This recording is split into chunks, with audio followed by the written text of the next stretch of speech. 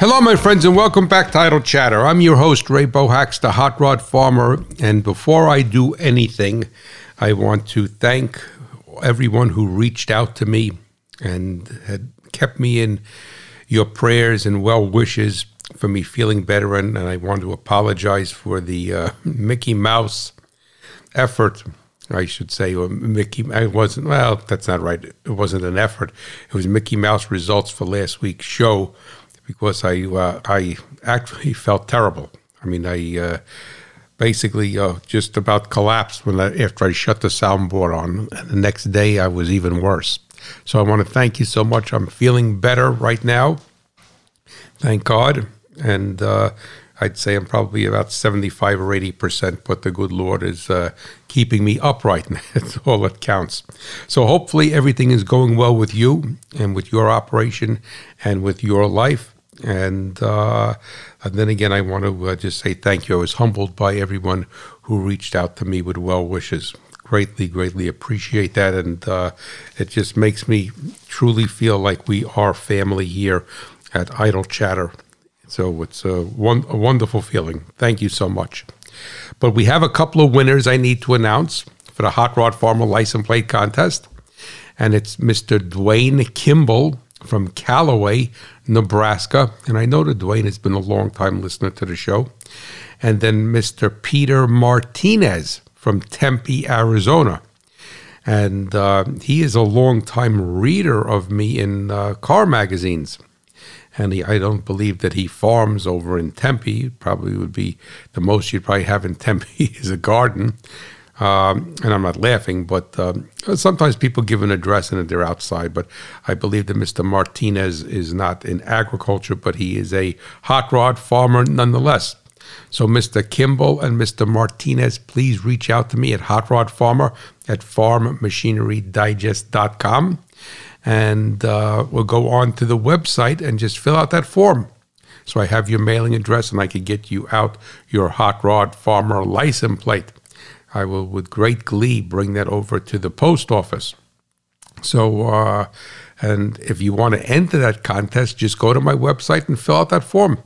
And if you tell me where you listen from, I will put a pin in my map with your name on it, or just about where you are, right? Because lots of times it's small towns, small rural areas, and you can't find the exact place. So like Mr.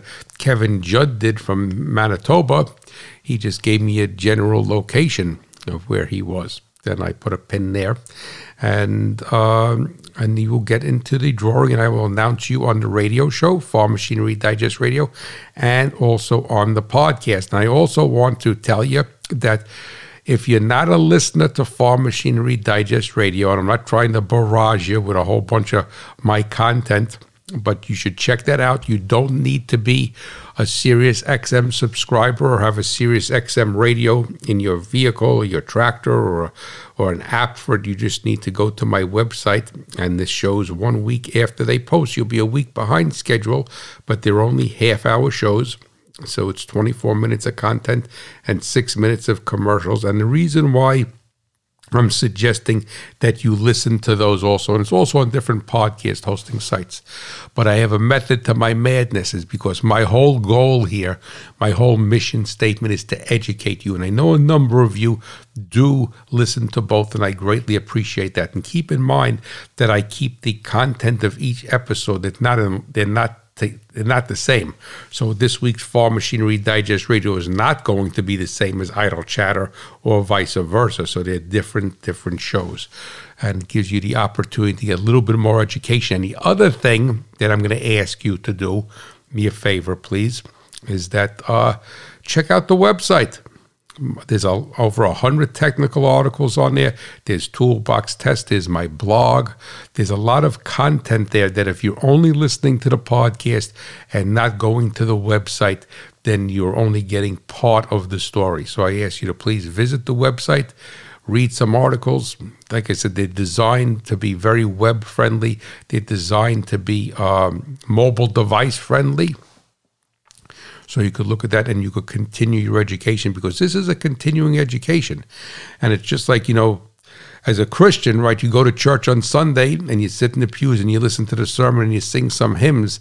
That don't make you a Christian. It's how you connect with God during the other 6 days of the week, or 6.5 days of the week. Do you have a relationship with Christ, our Savior? Do you pray? Do you read your scriptures? Being a pew warmer on Sunday is not what being a Christian is about. So it's your relationship with Christ. And in the same token, God forgive me for making that analogy, is that it's wonderful, and I'm so grateful that you're listening to Farm Machinery Digest. I mean, listen to not the radio or the podcast, but there's a lot of content there that's really going to help you. And even if it doesn't help you today, you would say, geez, there's an article there about EGR, article about air conditioner service or something, or residual thermal stress in metals. And like I said, I'm repeating it, they're designed to be short reads, 3, 4, 5 minute reads, and not theses, all right? So please check that out. And if you check it out, let me know whether you like it, or if there's any content on there that you would want me to add. All right, so that basically is that. And on today's show, let me see what I have my list over here. Well, we have a letter. And that letter, if I didn't mess this up, okay, is from Jason, and he's a longtime listener, and he's out in Long Island, New York, and he has a question about his Ford Focus power shift transmission. And he knows that I have a Fiesta, and they share the same basic transmission. The ratios may be different because it's 2 different engines and different weight class cars, but the same basic DNA of that power shift transmission. And he has some questions about, so we're going to get Tex Rubinowitz in here, the hot rod man, get him playing again, because we haven't done a special delivery letter in a while, just because the way the shows have been going, I haven't been integrating them, which is my fault. But as I always say, I get back to everyone. If anyone contacts me, I always get back to them, and I do the best I can to help them. So never think that that's the case that's going into la-la land. I'm going to take a drink of water here. And also, the company that I use for my soundboard, Rode, I use a Rodecaster. They just sent an email out, and they have a new one, Rodecaster Pro. It's a Rodecaster Pro 2, and it's got a lot of other features in it. So who knows, maybe a couple of months down the road. It didn't come out yet, right? So maybe you don't buy the first one, but who knows? Maybe I will invest in that. There's a lot of features that can make my show better. Not as far as the content is concerned, but you're always looking to get the audio quality better. You're always looking to add different things to it, and they have what I have on here, where I use that dragster, is not a cough button. It's a pause button. And that's why I don't use it, because it kind of screws things up, pardon my French. And like I said, I never liked it, and it resets, and it gets to be a nightmare. So I'm actually afraid of that thing. And that's why I use the Top Fuel dragster sound. But this new one supposedly has a cough button. So, hey, we'll see what happens. But maybe I will invest in that down the road. Who knows? And the problem is that I am not an audio engineer, and I need to connect. I've been trying to connect when I started this journey with somebody who was an audio engineer, and to hire them to come down to my farmhouse here, the office where I do my recording. Even though this is not in an ideal environment, it's cement block wall and what have you. It's not cinder block, because we have to build it with cement block, and they're filled with concrete by New Jersey law. You could put a bomb, you could put a nuclear reactor on top of my foundation here. But anyway, is that even though it's not an ideal environment for recording, it is the environment. Hey, like they say, you farm with the horses you have. It's the environment that I have. But if I got somebody who really knows, who's a sound engineer, since I don't, other than when I go on the road, which I'm not too concerned with at all. I'm not concerned with, but those work out okay. Because you never know where you're going to be to do that, is that I could tweak my soundboard settings and all of the settings in here to optimize my recordings in this environment, because I'm doing it at the same spot all the time. So I've been always trying to get somebody to do that, and I don't know. Maybe they're not the people I've spoken to. Maybe they're not as knowledgeable as I think they are. I don't know. You would tend to think if I said to somebody, look, I just want you to come over here set this up with me, spend an hour, I'll give you cash, whatever. Hey, it's in IRS, didn't hear that. I'll give you cash, let's tweak this thing and let's dial it all up, right? And, I don't do that, I don't do this, I don't do that. So who the heck knows? I'm a musician, I do music in a studio. Well, if you do music in a studio, then you should be able to do this. This is real easy, there's no music, so who knows? But I probably would not invest in that new soundboard until I was to have a relationship with someone, because this thing here is like a kid's toy compared to all the settings in there, and I don't know what I'm talking about. I'm a content guy. I'm a farmer. I'm a hot rod guy. So that is that. And then also, let me see, I'm going to banter around a little bit. But what today's episode is going to be about, and then we're going to go away from that for a few minutes, is there a hybrid in your future? And what the impetus for this was that I just spent a week in a 2022 Ford Maverick Hybrid. And I'll tell you a little bit about that later, but the thing really, really, really impressed me.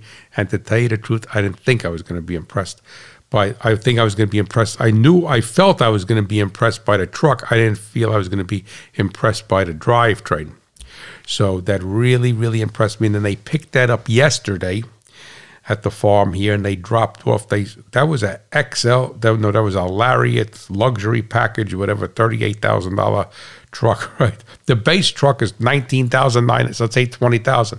This truck was almost double the base truck, and excuse me. And they dropped off an XL, which is the stripper one, but an EcoBoost XL. So that I just got yesterday, and I'm going to be doing a comparison between the two. And the XL is the one I'm going to do the load test on, because the chassis, the suspension is the same. Makes no difference if it's either can carry the 1,600 pounds Ford says, or the damn thing is going to bust in half, right? So I'm going to do that this week, so I could get that done before they picked it up. So I'm going to put one of my totes in there, IBC tote, and I'll fill it up with water. Well, I won't fill it up because it's 275 gallons. I'll do the math. So it'll probably be a little bit less than 200 gallons of water.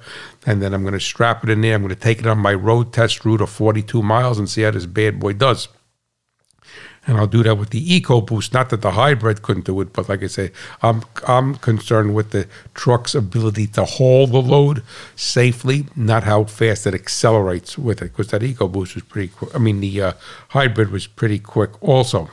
And the other thing, I was cutting down my cover crop the other day.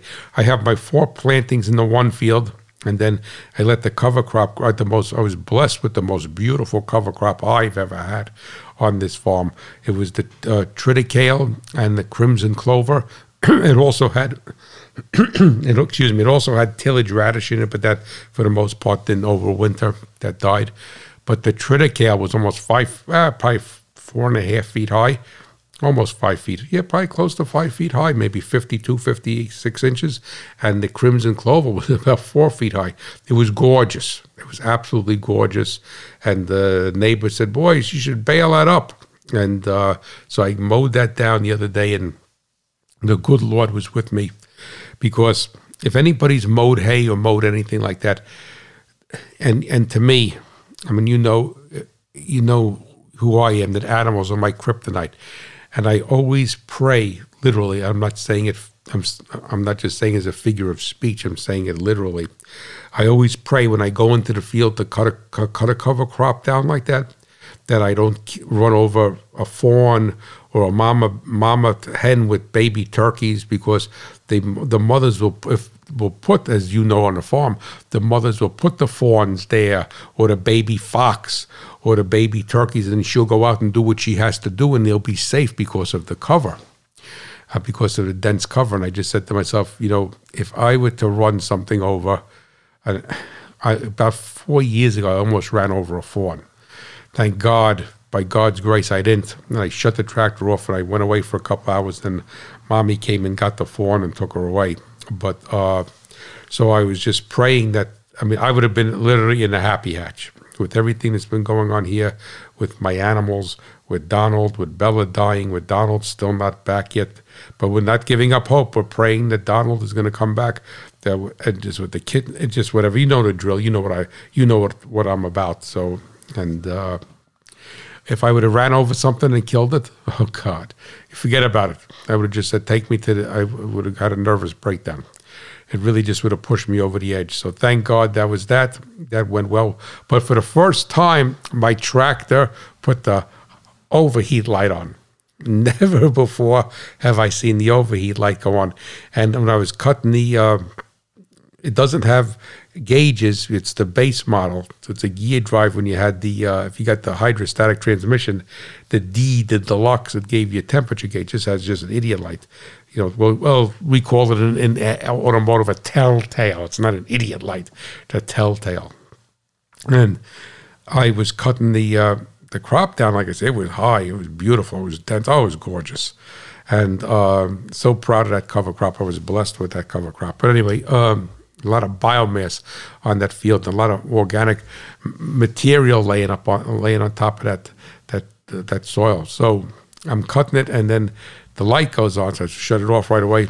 And I went out and I looked, and the grill, and then the screen in front of the radiator was covered. It's not really chaff.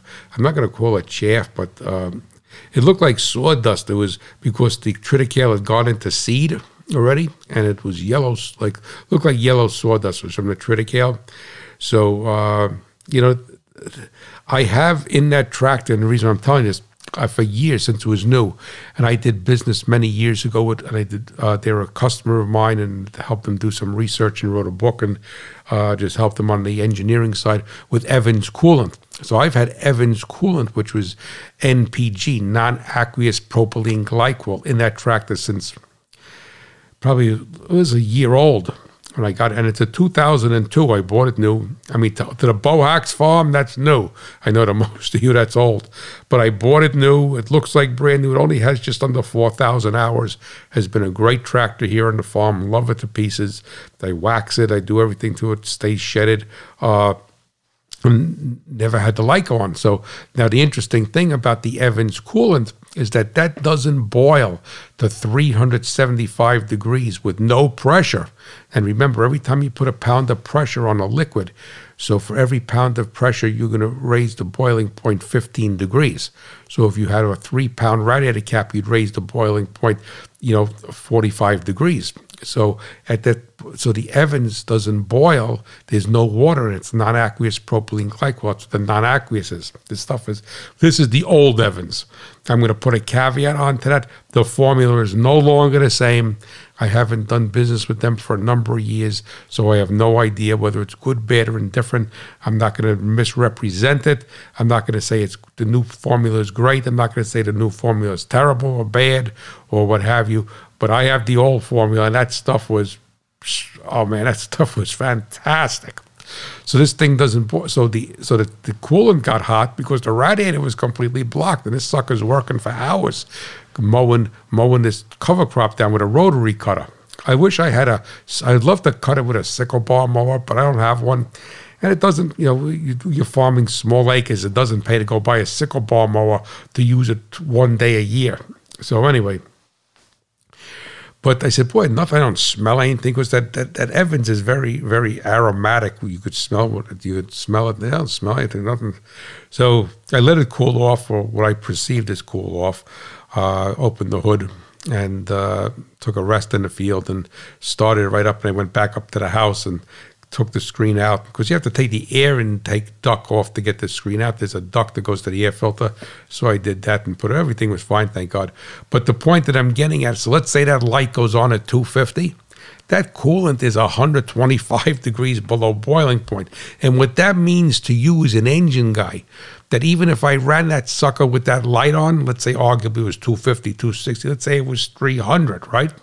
Arguably, forgetting it, but that heat transfers into the oil. But as far as the cylinder head is concerned, that thing is not overheating. The coolant temperature is elevated high enough to put the light on, because the light may be, and they don't tell you anything in these books whether the light comes on at 250 or 265. It's like, it's like the army. You don't need to know that. Just when the light goes on, shut it off. So, But that's what's such a nice safety net with that Evans, is that I had no worries whatsoever of hurting this motor, because it didn't superheat the combustion chamber or the head gasket or anything, because it doesn't boil. So just think of it as a better sponge. So it's a sponge that absorbs more heat. So did that and got that all done, and then I was able to put my fertilizer down, my burn down, what have you. But anyway, let's talk about other stuff instead of my farm. But real quickly, Kevin Judd, and he's from Manitoba, and he gave me a pin in my map last week, and I guess I was the impetus for him buying a used 2007 Ranger, and it's a 4-liter Ranger. He should send me a picture of it. I'm going to just clear my throat, excuse me.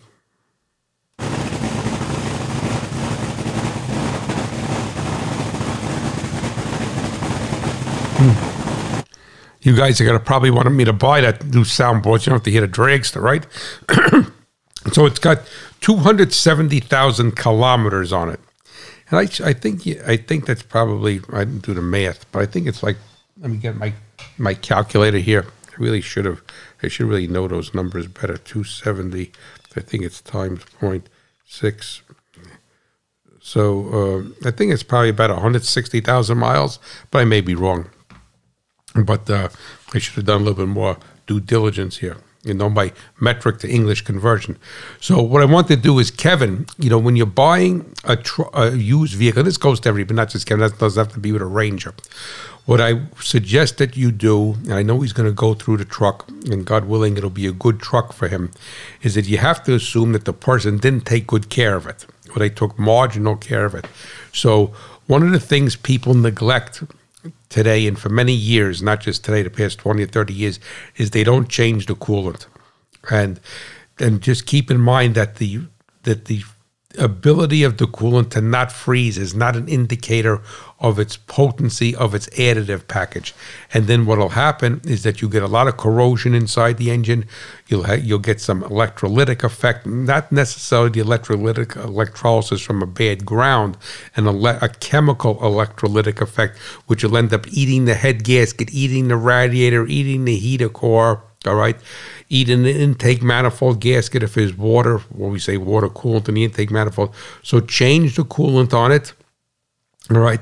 What I would also do is run 2 or 3 tankfuls of Techron or another good fuel systems cleaner to get the valves clean and the injectors clean. I would clean the throttle body and the throttle plates and the auxiliary air valve. 2007 should not be drive-by-wire. It should have an auxiliary air valve on it, and I would clean the throttle plates.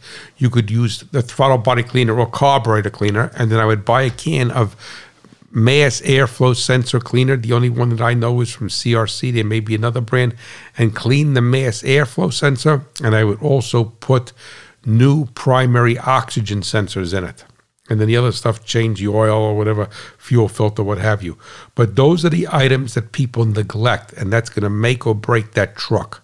So whenever you buy, like this is not Ford Ranger specific, this is with anything, all right, is that you want to do that because most people will not have done that. And then as the oxygen sensor skews, it drives the engine richer. You start to wash the oil off the cylinder walls. You get worse fuel economy. You plug the catalytic converter, no good. The oxygen sensor is a consumable.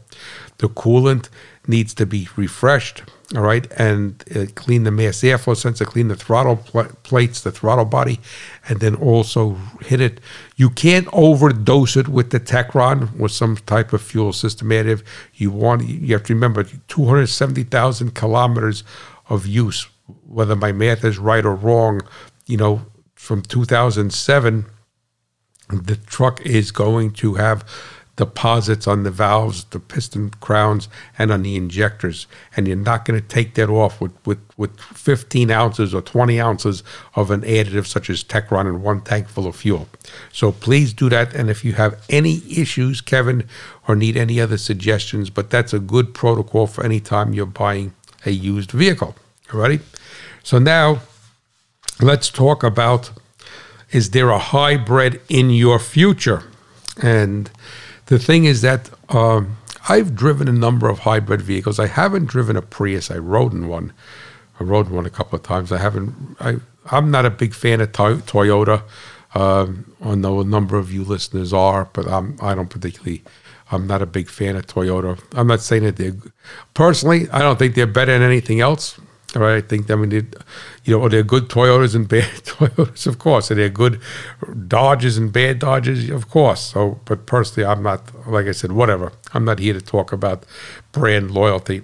But Toyota kind of brought the Prius to market, the hybrid to market, and they got known for that, even though it wasn't 100% of their technology. But kudos to them, because back over 20 years ago, they brought the first Prius, the first hybrid to market. And actually, believe it or not, the military had something like back in the 50s. But oftentimes with these technologies is that you have to wait for other things to catch up. So you have to wait for the battery technology to catch up. You have to wait for engine management to catch up, because you can't control this stuff with a bunch of levers, right? And then you need to wait for electric motor technology to catch up. So a lot of things have to catch up. So conceptually, things are there, but they may not really they're nowhere near to their full potential, because the other things that need to happen have not happened yet. So I guess it's like life, right? So yeah, you're a young man, you want to meet a pretty girl and get married and have a family, but you're not ready to do that at 15 years old, all right? So maybe not even ready to do that at 35 years old. Who knows? But so the Prius and then the other hybrids, then Ford was big with hybrids, and then they were probably the second one on the market. And believe it or not, contrary to what the Escape hybrid was the first one to come out, the Escape and Mariner, I think it was around 2005. And a lot of that technology, people thought it was Toyota technology. Believe it or not all of the technology. Some of that technology that Toyota used on the Prius was actually licensed from Ford, but Ford never got credit for it. That's really what happens in the business community. When you're the first one out with something, you kind of own that technology. You don't legally own it, but to the public, in the court of public opinion, is that you own it. You're the hybrid company. You're the this company. You're the that company. And sometimes the company isn't, but lots of times it is not. It's just that they brought it to market first. So anyway, and then the early hybrids, like anything, were very good. They proved to be reliable, but I don't know. I guess in a nutshell, if you did a lot of highway driving, they probably didn't give you that much value. They were meant more to be, because it would alternate between running off the electric motor, running off a combination of the gas motor and electric motor, and then running off strictly off the gasoline engine. And then Chevy came out with the Volt. Now, the Volt was not a hybrid. People called it a hybrid. The Volt was gorgeous, and especially the second generation Volt, and that worked like a locomotive for all intents and purposes, but it was a little bit more complicated than that. Because the Volt actually used a gasoline engine to run a generator to run the electric motor, and then it had a combination of evoking those together like a hybrid, whereas that's really not the way a hybrid. What they do with a hybrid is they put a low-powered internal combustion engine, and they have the ability to assist it with the electric motor, and then at certain driving scenarios like around town or in the city, that you'd be able to drive without the gasoline engine, and you would just be using the electric engine. That's where, hey, sure, if you shut it off, right, so you're going to get better fuel economy, right, because you're not using any fuel, but the odometer is rolling forward. And then, so I was never a big fan of hybrids, and then, I shouldn't say I wasn't a big fan of them. I felt that for my audience in a rural area, that there'd probably be marginal benefit to them, and you're adding a lot of complexity to the vehicle. There's no denying that. So, and then Ford came out with the Fusion Hybrid, which I didn't do anything with. I didn't get one. I don't know why I didn't, to test and what have you. So, but like anything in life, don't listen to what I just said to you about what happened 25 years ago, because it's a different world. And this Maverick hybrid really drove that home to me. Now, last year, I had a Ford F-150 Power Boost, which was a hybrid also. And I'm not going to say that I wasn't impressed by it. I I just saw a lot of complication and a lot of expense. And you have to realize in engineering, when you look at something, when you have complication, that's potential problem areas. So just like if you have 5 kids, which my wife and I have none if you're a listener, then you have 5 times the problems, right? You have 5 cars, you have 500 acres versus 10 acres. Well, you have 50 times the problems, potential problems, not problems, potential problems. So in engineering, we use the acronym KISS, keep it simple, stupid, is that, the more complexity you put in something, the more likelihood or the more possibility of something going wrong. And whatever that even could be something like very simplistic, but it causes a lot of problems. And the best analogy I make is when I teach this is that over the years in my career as an auto mechanic in the auto industry and doing things, I never once had to fix a crank window in a car. Never once. The only time I ever fixed a crank window is that the early Hyundais, the cranks used to break. The plastic was such junk but you just had to pop the clip off and take the door apart and buy a new handle and new crank handle put on. But all my years, I never fixed a crank window because nothing ever broke with them. And then with power windows, I fixed many power windows. On my wife's car, I put 2 power window motors in the driver's side. That's the old ZX2. It's 22 years old now. But anyway, I never had to fix a crank window. So, using that analogy is that you say to yourself, well, you complicate something, you put a hybrid drivetrain on it, and, are you really going to are you personally, the one who's writing the check, not me, not the guy in Los Angeles, are you going to glean any intrinsic value from it? And I always felt that you didn't, because the early hybrids were very underpowered, and that they returned much better fuel economy in the city, obviously, than they did on the highway. And I don't think that their highway fuel economy, like an early Prius or the early Ford Escape with the hybrid, really was that stellar for all of the added complexity that came into play. And then what happened was last year I got the Ford Power Boost pickup truck to road test. I mean, it was a beautiful truck. I mean, it went like stink. I mean, it had you figure 450 horsepower eco twin turbo 3.5 eco boost, and almost another 100 horsepower with the electric motor, 80 horsepower. I think it was 80. So I mean, the thing was it was a 4-door, not a King Ranch, the other one, limited, a Platinum, the top of the line. I mean, the thing probably weighed 9,000 pounds. I mean, it would throw you in a seat. But I did my regular farmer road test with that, and I would get 24 miles per gallon around on my rural route, rural in-town route, and I took it on my highway loop with my wife. She loved the seats, had those massaging seats, but got 24 miles per gallon. And that was basically, in essence, what Ford had it rated for. They had it for 24. And historically, I'm telling you all this because it's leading up to something. And, historically, I always beat the EPA ratings with every car. Even when I worked for BMW and test drove for them, I'd always beat their ratings, always. All right, and it has to do with how you drive. It's not that you got there, took you longer to get there. It's how you drive. And one day I'll go into that.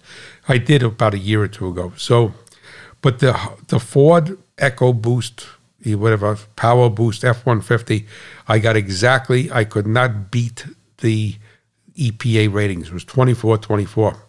And to tell you the truth, I had other Ford pickup trucks that I road tested. I had a Chevy and something else. And on the highway, without all that technology, I got 24 miles per gallon. So I had a F-150 Limited with the Raptor motor, and I got 24 miles per gallon. I had a Silverado with a 5.3, and I got 25 miles per gallon with that. So I wasn't that impressed with that. And I mean, granted, they didn't get 24 miles per gallon around town, whereas the F-150 Power Boost did. So now, fast forward, and if you go to my website, I have an article now. They did a podcast on, so you can listen to that. Is that I felt for my audience it wasn't worth the complexity and the expense. So now, fast forward to last week, I get the Maverick Hybrid. Well, the Maverick Hybrid is unbelievable, and all of these new hybrids are really, really unbelievable and have the potential to really give you a lot of value. And, a week ago, I would not have said that to you. So you may be saying to yourself, Hot Rod, what the heck are you talking about? Because you only had the F-150 Power Boost last year, 2021, and you say, all these ones that really give you great value. Well, I'm going to explain that in a few minutes. Is that first of all, the battery technology, the electric motor technology, and specifically with the Maverick. And I'm doing a whole road test show on my radio show. And remember, you don't have to go to have Sirius to listen to that. So I'm not going to cover it here. I'm just going to say this show today is there a potential of a hybrid in your future? And I have to honestly say yes. And there's a potential of a hybrid in my future, which last week at this time, I would have said, no way, Jose. Is that the engine, the electric motor technology, the management technology, and the battery technology has come to such an extent that you can truly glean a wonderful cost savings. And what's specifically interesting with the Maverick is that the hybrid powertrain is standard. If you want the regular engine, you got to pay $1,000 more, which is the EcoBoost 2-liter. So that's standard. So the basic truck comes with a hybrid powertrain in it. And, when Ford said they were doing it, I thought they were nuts. But after driving it for 600 miles, I say they were not nuts. The thing is killer. So, but the point is that, to get to the crux of it, that the way these systems are today is that the electric motor greatly assists the gasoline motor even at highway speeds. Even though they did that before, but it was like minimal assist. All right, and this is really, really, really assisted. And this little Maverick, and this was a loaded one, it was almost $38,000. It was a Lariat luxury, had 18-inch tires on it. And like as you'll listen to the other, when I post a radio show and it becomes a podcast, listen to that. I want to talk about hybrid here. This sucker on my rural test route, which is 42 miles. I go down Route 80 to Columbia to the truck stop, and I take Route 46 home. All right, so my test route is 42 miles round trip. Well, let's say it's 42 miles. And the first, I ran it 6 or 7 times. The worst mileage I got was 48.9 on that test route, and the best was 54.9, and it averaged out to about 52 miles per gallon. And I'm driving the legal limit, and the operative word here is legal. I'm not going 80 miles an hour on Route 80 when the speed limit's 65. When I'm on Route 46, if the speed limit says 45, I'm going 45. I'm not going 65, so I'm driving the truck legally. And then when I went on my highway test route, just get some water, out into Pennsylvania, which is arguably 135 miles one way. It's 90% of it is on Interstate 80, and there's another 10 to 12 miles on secondary roads. I go to the lake and I turn around and come back. Right? The Don Maverick. So I'm going 65 miles per hour, and then for the last about 15 or 20 miles, the speed limit bumps up to 70. So I'm running, 68 to 72. I'm driving with my foot. I mean, I'm not going 80 miles, and I'm not going 75. So I'm driving it. I'm physically driving the car, no cruise control. The Don Maverick on the highway got 47.4 miles per gallon. And I think I could have gotten a little bit better, but I was bucking a headwind. So this is absolutely insane. So how are they doing this? Because that's not even truly a really aerodynamic body. I mean, it's very, very square. It's a pickup truck, so it's very, very square. So the thing is that what I would say to you now, before I explain to you about the hybrid powertrain in general, not the Ford, but the hybrid powertrain in general, is that a couple of caveats I want to attach to that. What I did learn, what I did see, what I was able to substantiate is probably a better word, is that the fuel economy is very, very sensitive to the weather conditions. So the 48.9, I don't have my numbers in front of me, that I got on my local test route, that day we had a little bit of a heat wave come through, which was good because it pushed my corn up out of the ground, 94 degrees. So the more you run the air conditioner on one of those hybrid applications, the greater the impact you are going to have on fuel economy. And that impact is going to be much greater than it would be on an internal combustion engine. You could run the air conditioner today. The parasitic drain from the air conditioner is so little that on my Fiesta, whatever you have, that you could run the AC and you may get a mile per gallon difference, and sometimes you don't even get any difference whatsoever, because if you're running on a highway with the windows closed, the aerodynamics are better. But I did see in the day I got 54.9 miles per gallon on the same test route. I run the same test route every day. It was like 62, 63 degrees, and I had the vent on. The other thing is, keep in mind is that you're going to have the same degradation of fuel economies with a hybrid. You'll have it with anything, but once the weather turns cold. So the temperate weather is going to be your best mileage. And the things that, is this going to go from 48 miles per gallon on the highway down to 28? No, it's not going to. All right. But you're not going to hit your stellar numbers in the extreme cold and the extreme heat. All right. So keep that in mind. And the other thing is that it is going to be very sensitive to the way you drive. And the way you drive means how hard you accelerate. But how fast you're going. So I was going 65 miles per hour, and then the last 10 miles, so 70 on Route 80, got 47.4. All right. If you're running that sucker in Nebraska and you're running 75, 80, 90 miles an hour, you're not getting 47.4. All right. I don't know what you're going to get. Maybe you get 37.4. I have no idea. But if that were gas, you'd probably be getting 27. So the differential of the fuel economy being there is going to be very valid. It's just that you're not going to get the stellar numbers with it when under those conditions. So keep that in mind. One of my lights are flashing now. We have a storm going on. All I got to do is lose this whole podcast. God forbid it. But anyway, so that's that. The other thing I want you to keep in mind, which is just an FYI, so many times today people say, "Oh, it's the same crap. It's the same crap. What difference does it make?" Well, interestingly enough, when you look at the underhood decal on the Maverick, the Ford Maverick, for the air conditioner system, is that the AC system they both use the same refrigerant. It's a new one, R124. R1234, I think, YA or some kind of crazy thing like that. But the capacity of the system was lower with the hybrid, and than it is with the EcoBoost, because they give you the same sticker underneath the hood regardless. It's not going to print a special sticker. And then, believe it or not, each one used 2 different refrigerant oils. And you would not tend to think that it's using the same refrigerant, but it's using a different refrigerant oil. So the take-home message here is that with this modern equipment, whether it's farm equipment, whether it's cars, trucks, tractors, whether it's your gen set, that you really need to look at what the manufacturer recommends. Because if you were to pull a Maverick in 5 years from now and do an AC service on it, and the sticker came off, or the car was in a collision, or just faded out, and the guy was like, same thing as that other one over there, same thing, same oil in there, Joey, don't worry about it.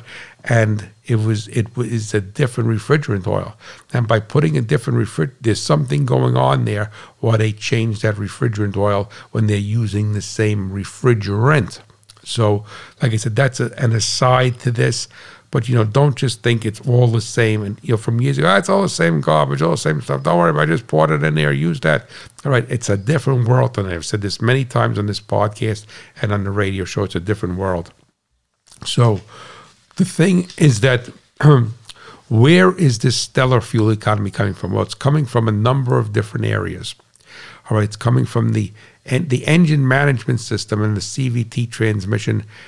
Doesn't do what you think it's going to do. So if you're like me and you try to reverse engineer calibration in your mind, you'll go nuts with it. But it doesn't do how you think it's going to respond. But ultimately, it's very effective. And the amount of mileage.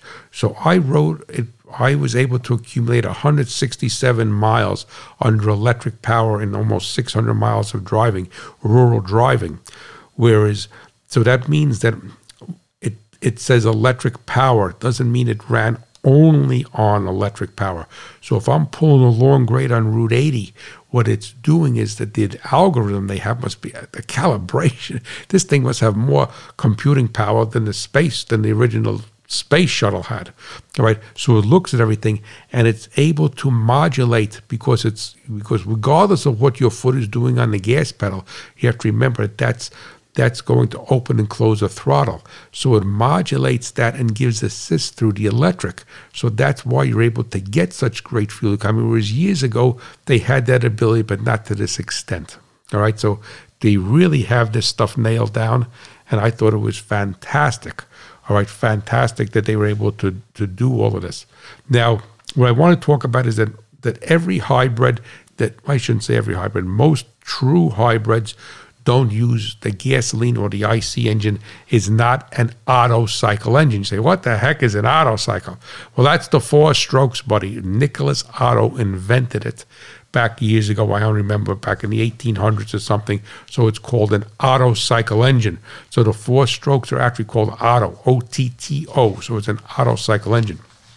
But what most hybrids, I'm not going to say all of them, and that's why I'm telling you this, is because not all hybrids are using an Atkinson cycle engine.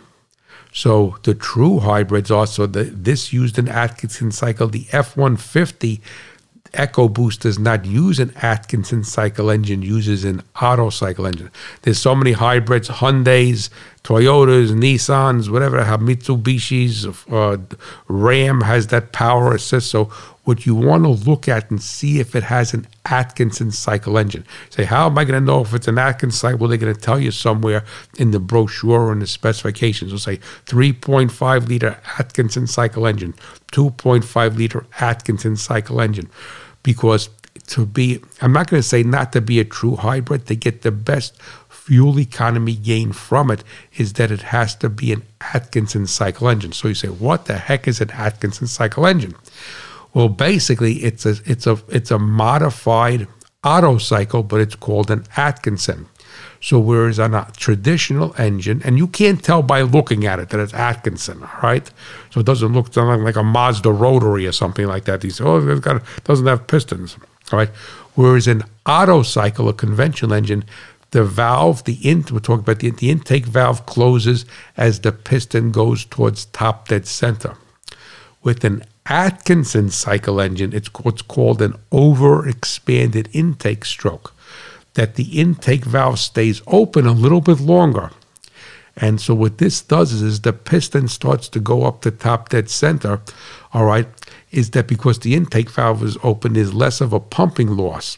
But what is happening is you're pushing some of that fuel charge back into the intake manifold. So you may say, well, hey, that's not good.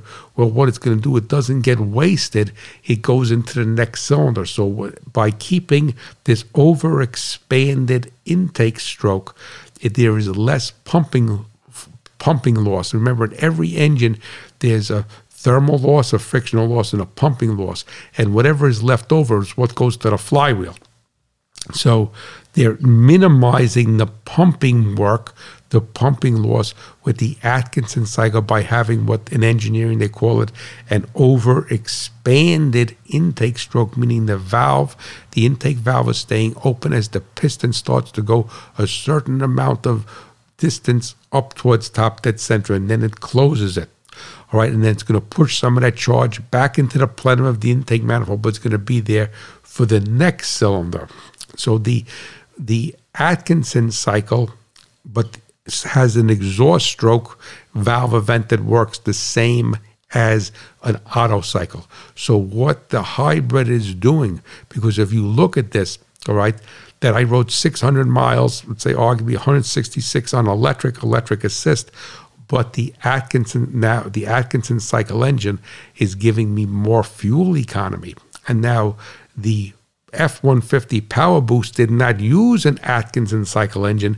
It used an Otto cycle engine, but it had a hybrid transmission or hybrid electric motor hooked up to a regular 10-speed transmission. So I'm not going to say it's not a hybrid, it's a quasi-hybrid. So you want to really look at, you really want an Atkinson cycle engine. And when you look at an Atkinson cycle engine, the what you're really comparing is what's, people talk about compression ratio, and there's also something called expansion ratio. So comparing the compression ratio versus the expansion ratio. And in a normal Otto cycle engine, they're both the same. On a Atkinson cycle, the compression ratio is less than the expansion ratio. So there is less residual pressure left over. So it's hard for me to explain this on a podcast without drawings of a piston and what have you, but just keep this in mind, all right? Let's make it simple. Keep it simple, right? The thing is that a true hybrid has a more efficient internal combustion engine as far as the fuel economy is concerned. The problem with an Atkinson cycle engine is that its specific output, its horsepower and its torque are less, but they're minimizing the pumping losses, but that the horsepower and torque are not really too concerned because they're assisting it with the electric motor.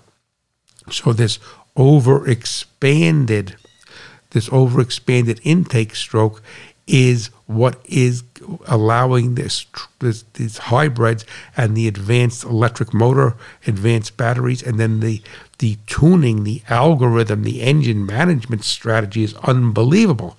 I mean, I guarantee in the right conditions with this, and it's a square body, you could get 60 miles per gallon out of that Maverick hybrid.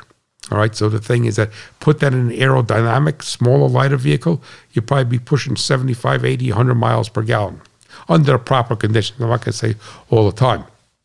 So it is that Atkinson cycle engine. Now, years ago, if you're an engine guy, Mazda came out with, it was about 20 years ago, and they called it a Miller cycle.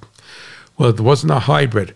A Miller cycle is an Atkinson cycle engine, all right, overexpanded intake stroke that has a supercharger connected to it. So there's forced induction. So that's a Miller cycle engine.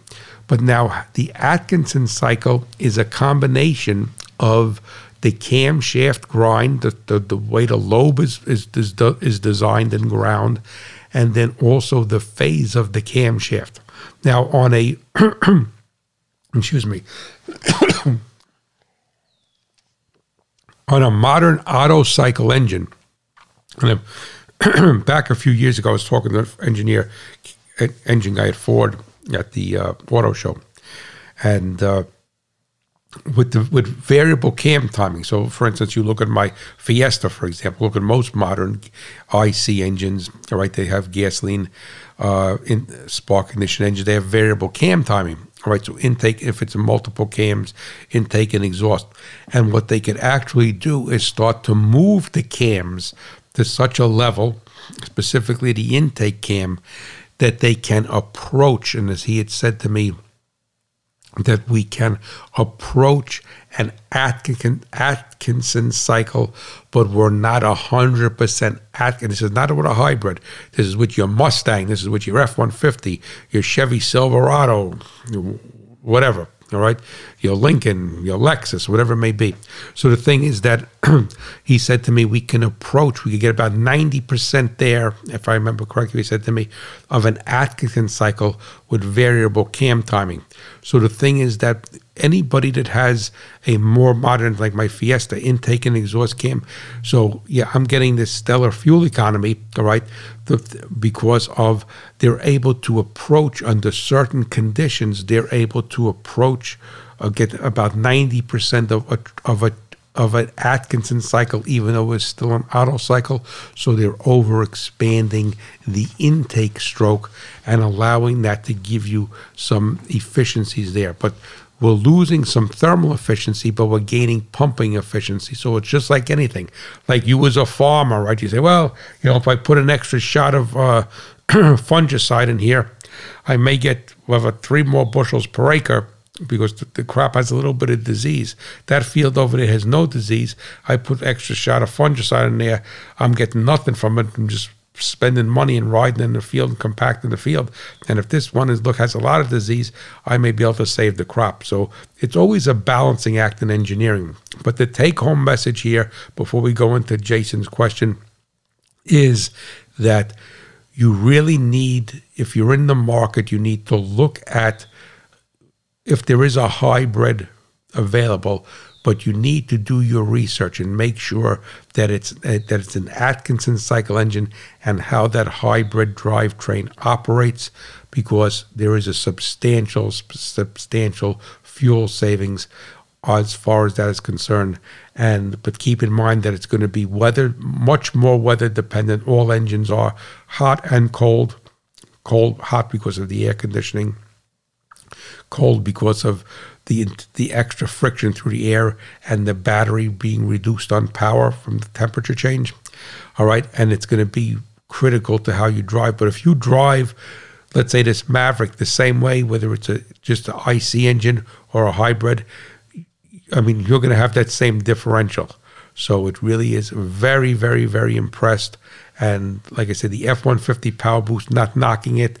I know Ram has something, they call it something else. I haven't driven it because they won't give me a truck. All right. So is that I don't think that they're Atkinson cycle engines. But if you look at a true hybrid, it has an Atkinson cycle engine, which is the overexpanded. So basically a very late closing of the intake valve. And that is where they're getting the fuel efficiency from.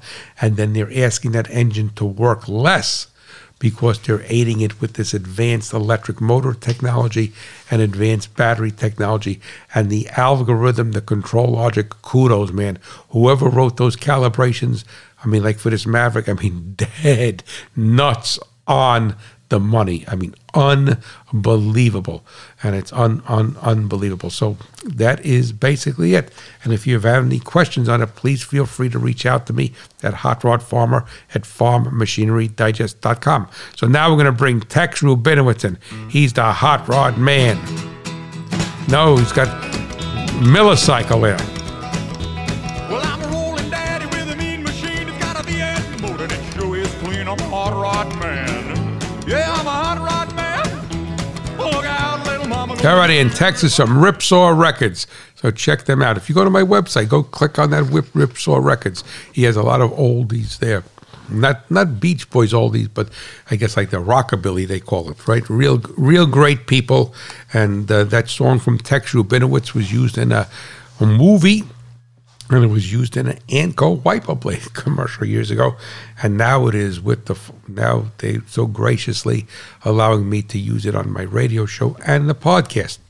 So we have this letter from Jason, and he's out in New York, and he says, "I don't know if this is the forum to ask a mechanical question for the podcast."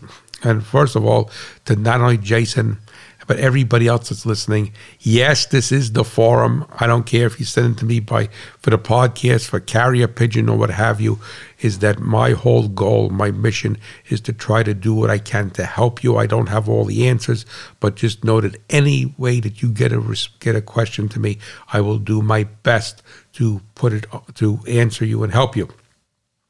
So he says, my daily driver is a 2016 Ford Focus sedan with a 2.0 flex fuel meaning that it's a E85 engine, naturally aspirated motor, and a 6-speed power shift transmission. Now, what the power shift transmission is, not for Jason's benefit, but for everybody else, is it's a dual clutch transmission. And dual clutch transmissions have been around for years, and they were basically made, or I should say basically found early on in motorcycles. And then a number of companies came up with them, and Ford really pushed that. And what the power shift transmission is, Ford, it drives like an automatic. So you put it in D, but it's basically a manual transmission, this dual clutch transmission, which is a little bit too complicated. It's not too complicated. It's not complicated. It's too complicated without visuals to explain to you. and it shifts by itself. So you could say, well, hot rod and automatic shifts by itself. Yes, but it's completely different because an true automatic transmission shifts on hydraulic fluid. This does not use hydraulic fluid to shift at the Ford Power Shift transmission.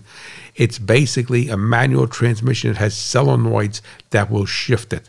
You drive it like a regular automatic. You put it in gear, you put it D in low, you put it in drive. I could give it to Charlotte, and she could drive it. Well, she wouldn't know what's going on. The average person doesn't know what's going on with it. I don't mean that derogatorily. You go to the stoplight, you put your foot on the brake. There's no torque converter that disengages, a lever disengages the clutch inside, and there's two planetaries and two sets of clutches, all right? So that's what I call power shift, because it drives like an automatic. You operate like an automatic, but it is not an automatic. It's a manual transmission, that is 6-speed manual transmission that is shifting itself. So now let me continue with his letter. So I think this is the same transmission that you have in your Fiesta. And yes, it is. I think the ratios are different, but it is the same. He's correct. I've had to replace the clutch pack twice under warranty and haven't had any issues in almost 100,000 miles now, but I'm always weary that there is a failure lurking. I'd be curious if you've ever had any issues with yours, and if you would explain the problem that was inherent with this transmission. So, alrighty, I'm going to give you the 10-cent tour on it, because I probably only have about 15 cents worth of knowledge on it. To answer your question, Jason, number one is I had zero problems. I have 200, I don't know, maybe I don't think 220, 215,000 miles on my power shift, and my Fiesta had zero issues with it. My buddy Bobby Ida has his Ford GT, right, 600,000, has a version of a power shift transmission, and that had no issues with it. So to answer your question, I had no issues with it whatsoever. But there's a couple of things that come into mind that I want to share with you, Jason, but I also want to share with the rest of the audience, because somebody may have a Fiesta or a Focus, or somebody know with this transmission. Is that, well, the first thing that I want to say to you is that there are clutches in it. Now, keep in mind that a clutch is considered a consumable. So a clutch is not designed, you may brag, that you personally, well, I got 300,000 miles on a manual transmission, never put a clutch in yet. But that, just like with brake shoes or brake pads, is that they are designed to wear. So the whole idea of having a power shift transmission, a Ford power shift transmission, that if you kept the vehicle long enough, that you will probably have to put a clutch in it, but it should. So even though you have no problem with it after they replaced it under warranty, is that I don't think that there's a problem lurking. Think that there's a problem, not a problem, that the clutches will eventually wear out. Now, automatic transmissions have clutches also, and they do wear out. But if you were to look at the power shift clutch, it almost resembles a clutch like in a manual transmission. So the clutch is considered a consumable. So if you have a problem with your power shift, Jason, and you said in the 100,000 miles you haven't had an issue, so I don't know how many miles are on the car now, but I'm assuming more than 100,000 miles, is that it's very possible in the next 40, 50, next 100,000, maybe at 250,000 miles, that clutch will wear out and will need to be replaced. You should not look at that as something to be afraid of. Well, yes, like you could say, well, it's going to cost me $1,000 or something to do it, but it's probably not going to cost you any more than a clutch job would have been on a conventional car if you're using good parts and doing the job right. So the clutches are consumables, and they will wear out.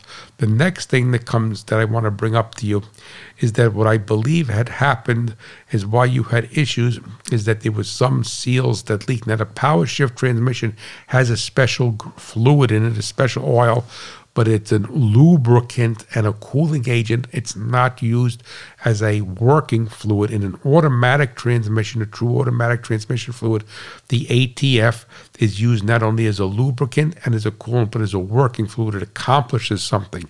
It's like a hydraulic fluid on a tractor or a backhoe. It's working, it's doing something, or a hydraulic braking system.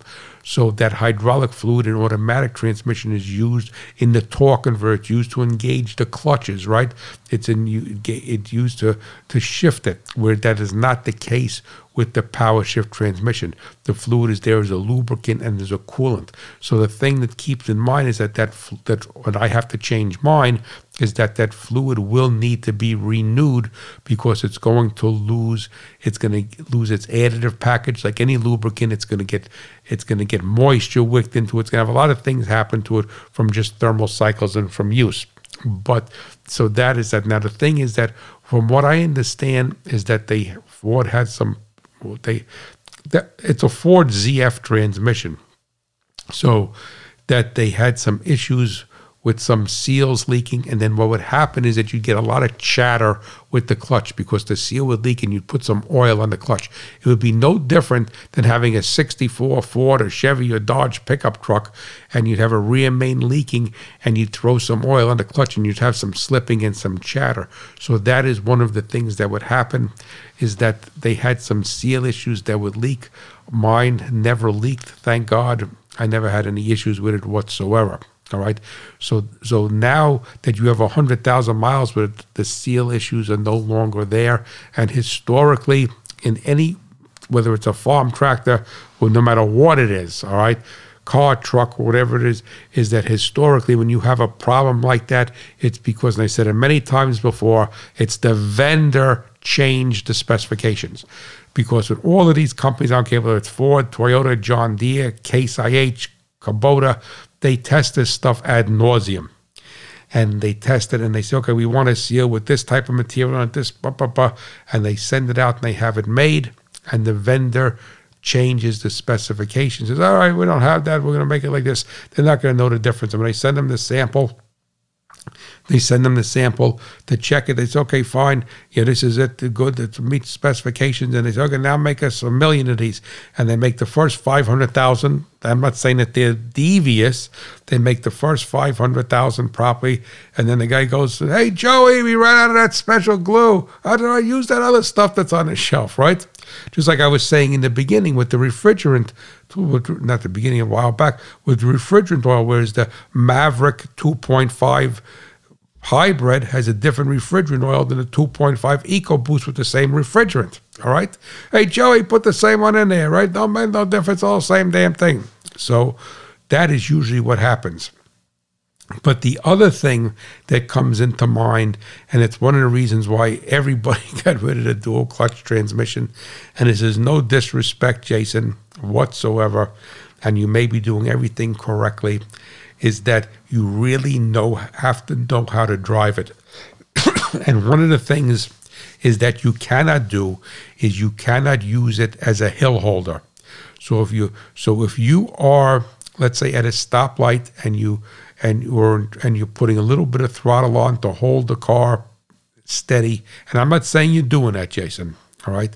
Like some people do. You're not supposed to do it with an automatic transmission also, because you're going to heat up the fluid in the torque converter. It's going to shear. It's going to shear, not share, shear, tear, all right, is that you're slipping those clutches. That would be like you with a manual transmission sitting at a stoplight or on a hill and just keeping the clutch burning a little bit, or slipping the clutch so the vehicle doesn't move. So one of the most important things is that you do not ever want to use that power shift transmission to hold the vehicle from rolling forward or backwards.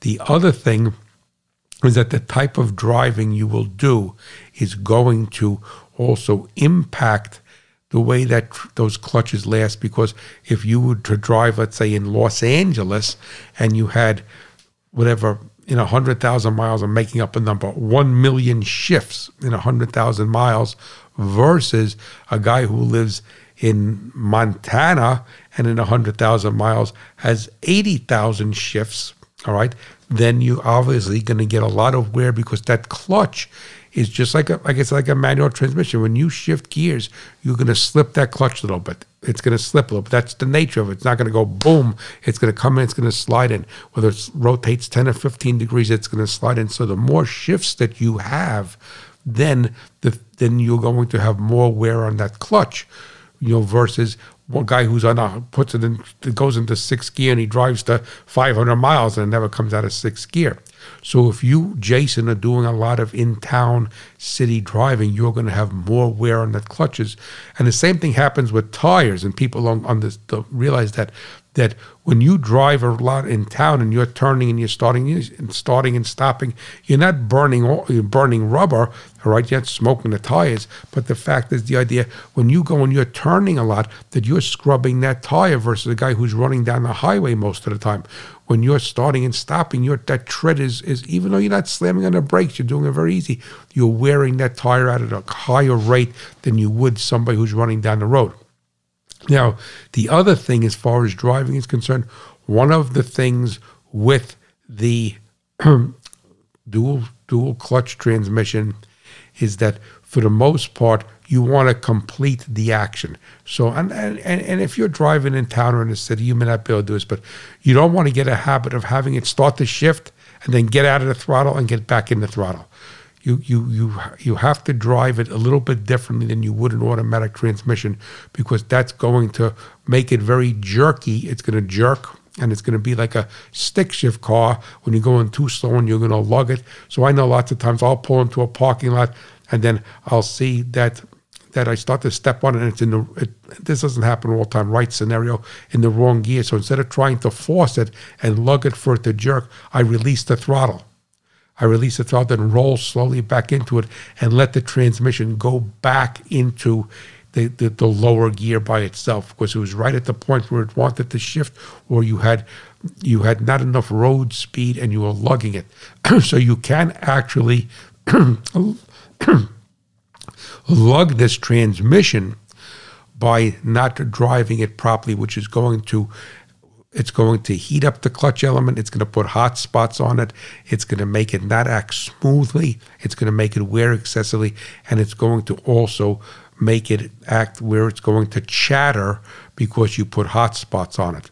So you put that all together, and the driving scenario and the driving logic, all right, is something that you really need to try to tailor.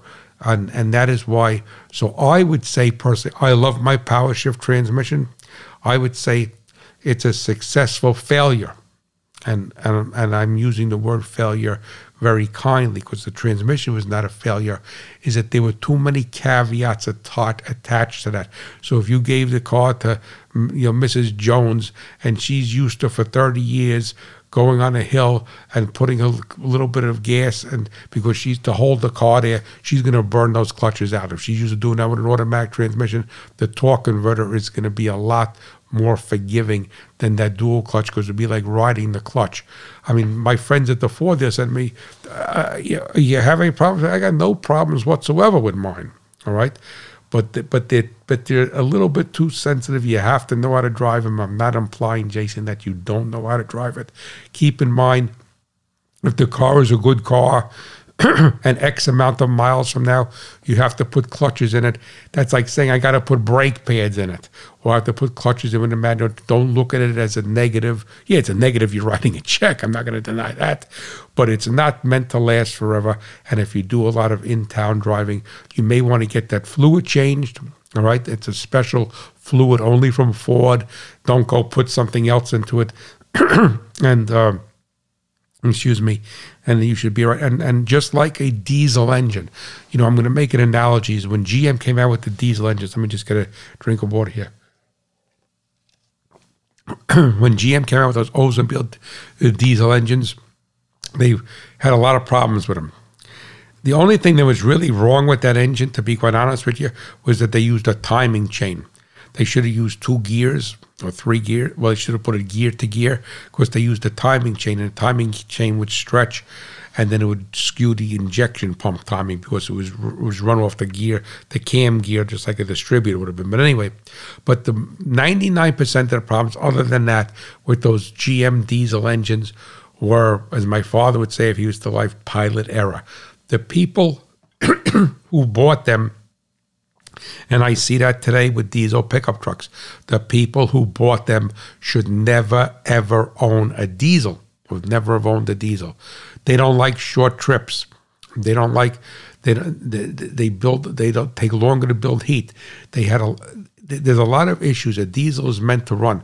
They need the fuel to be additized.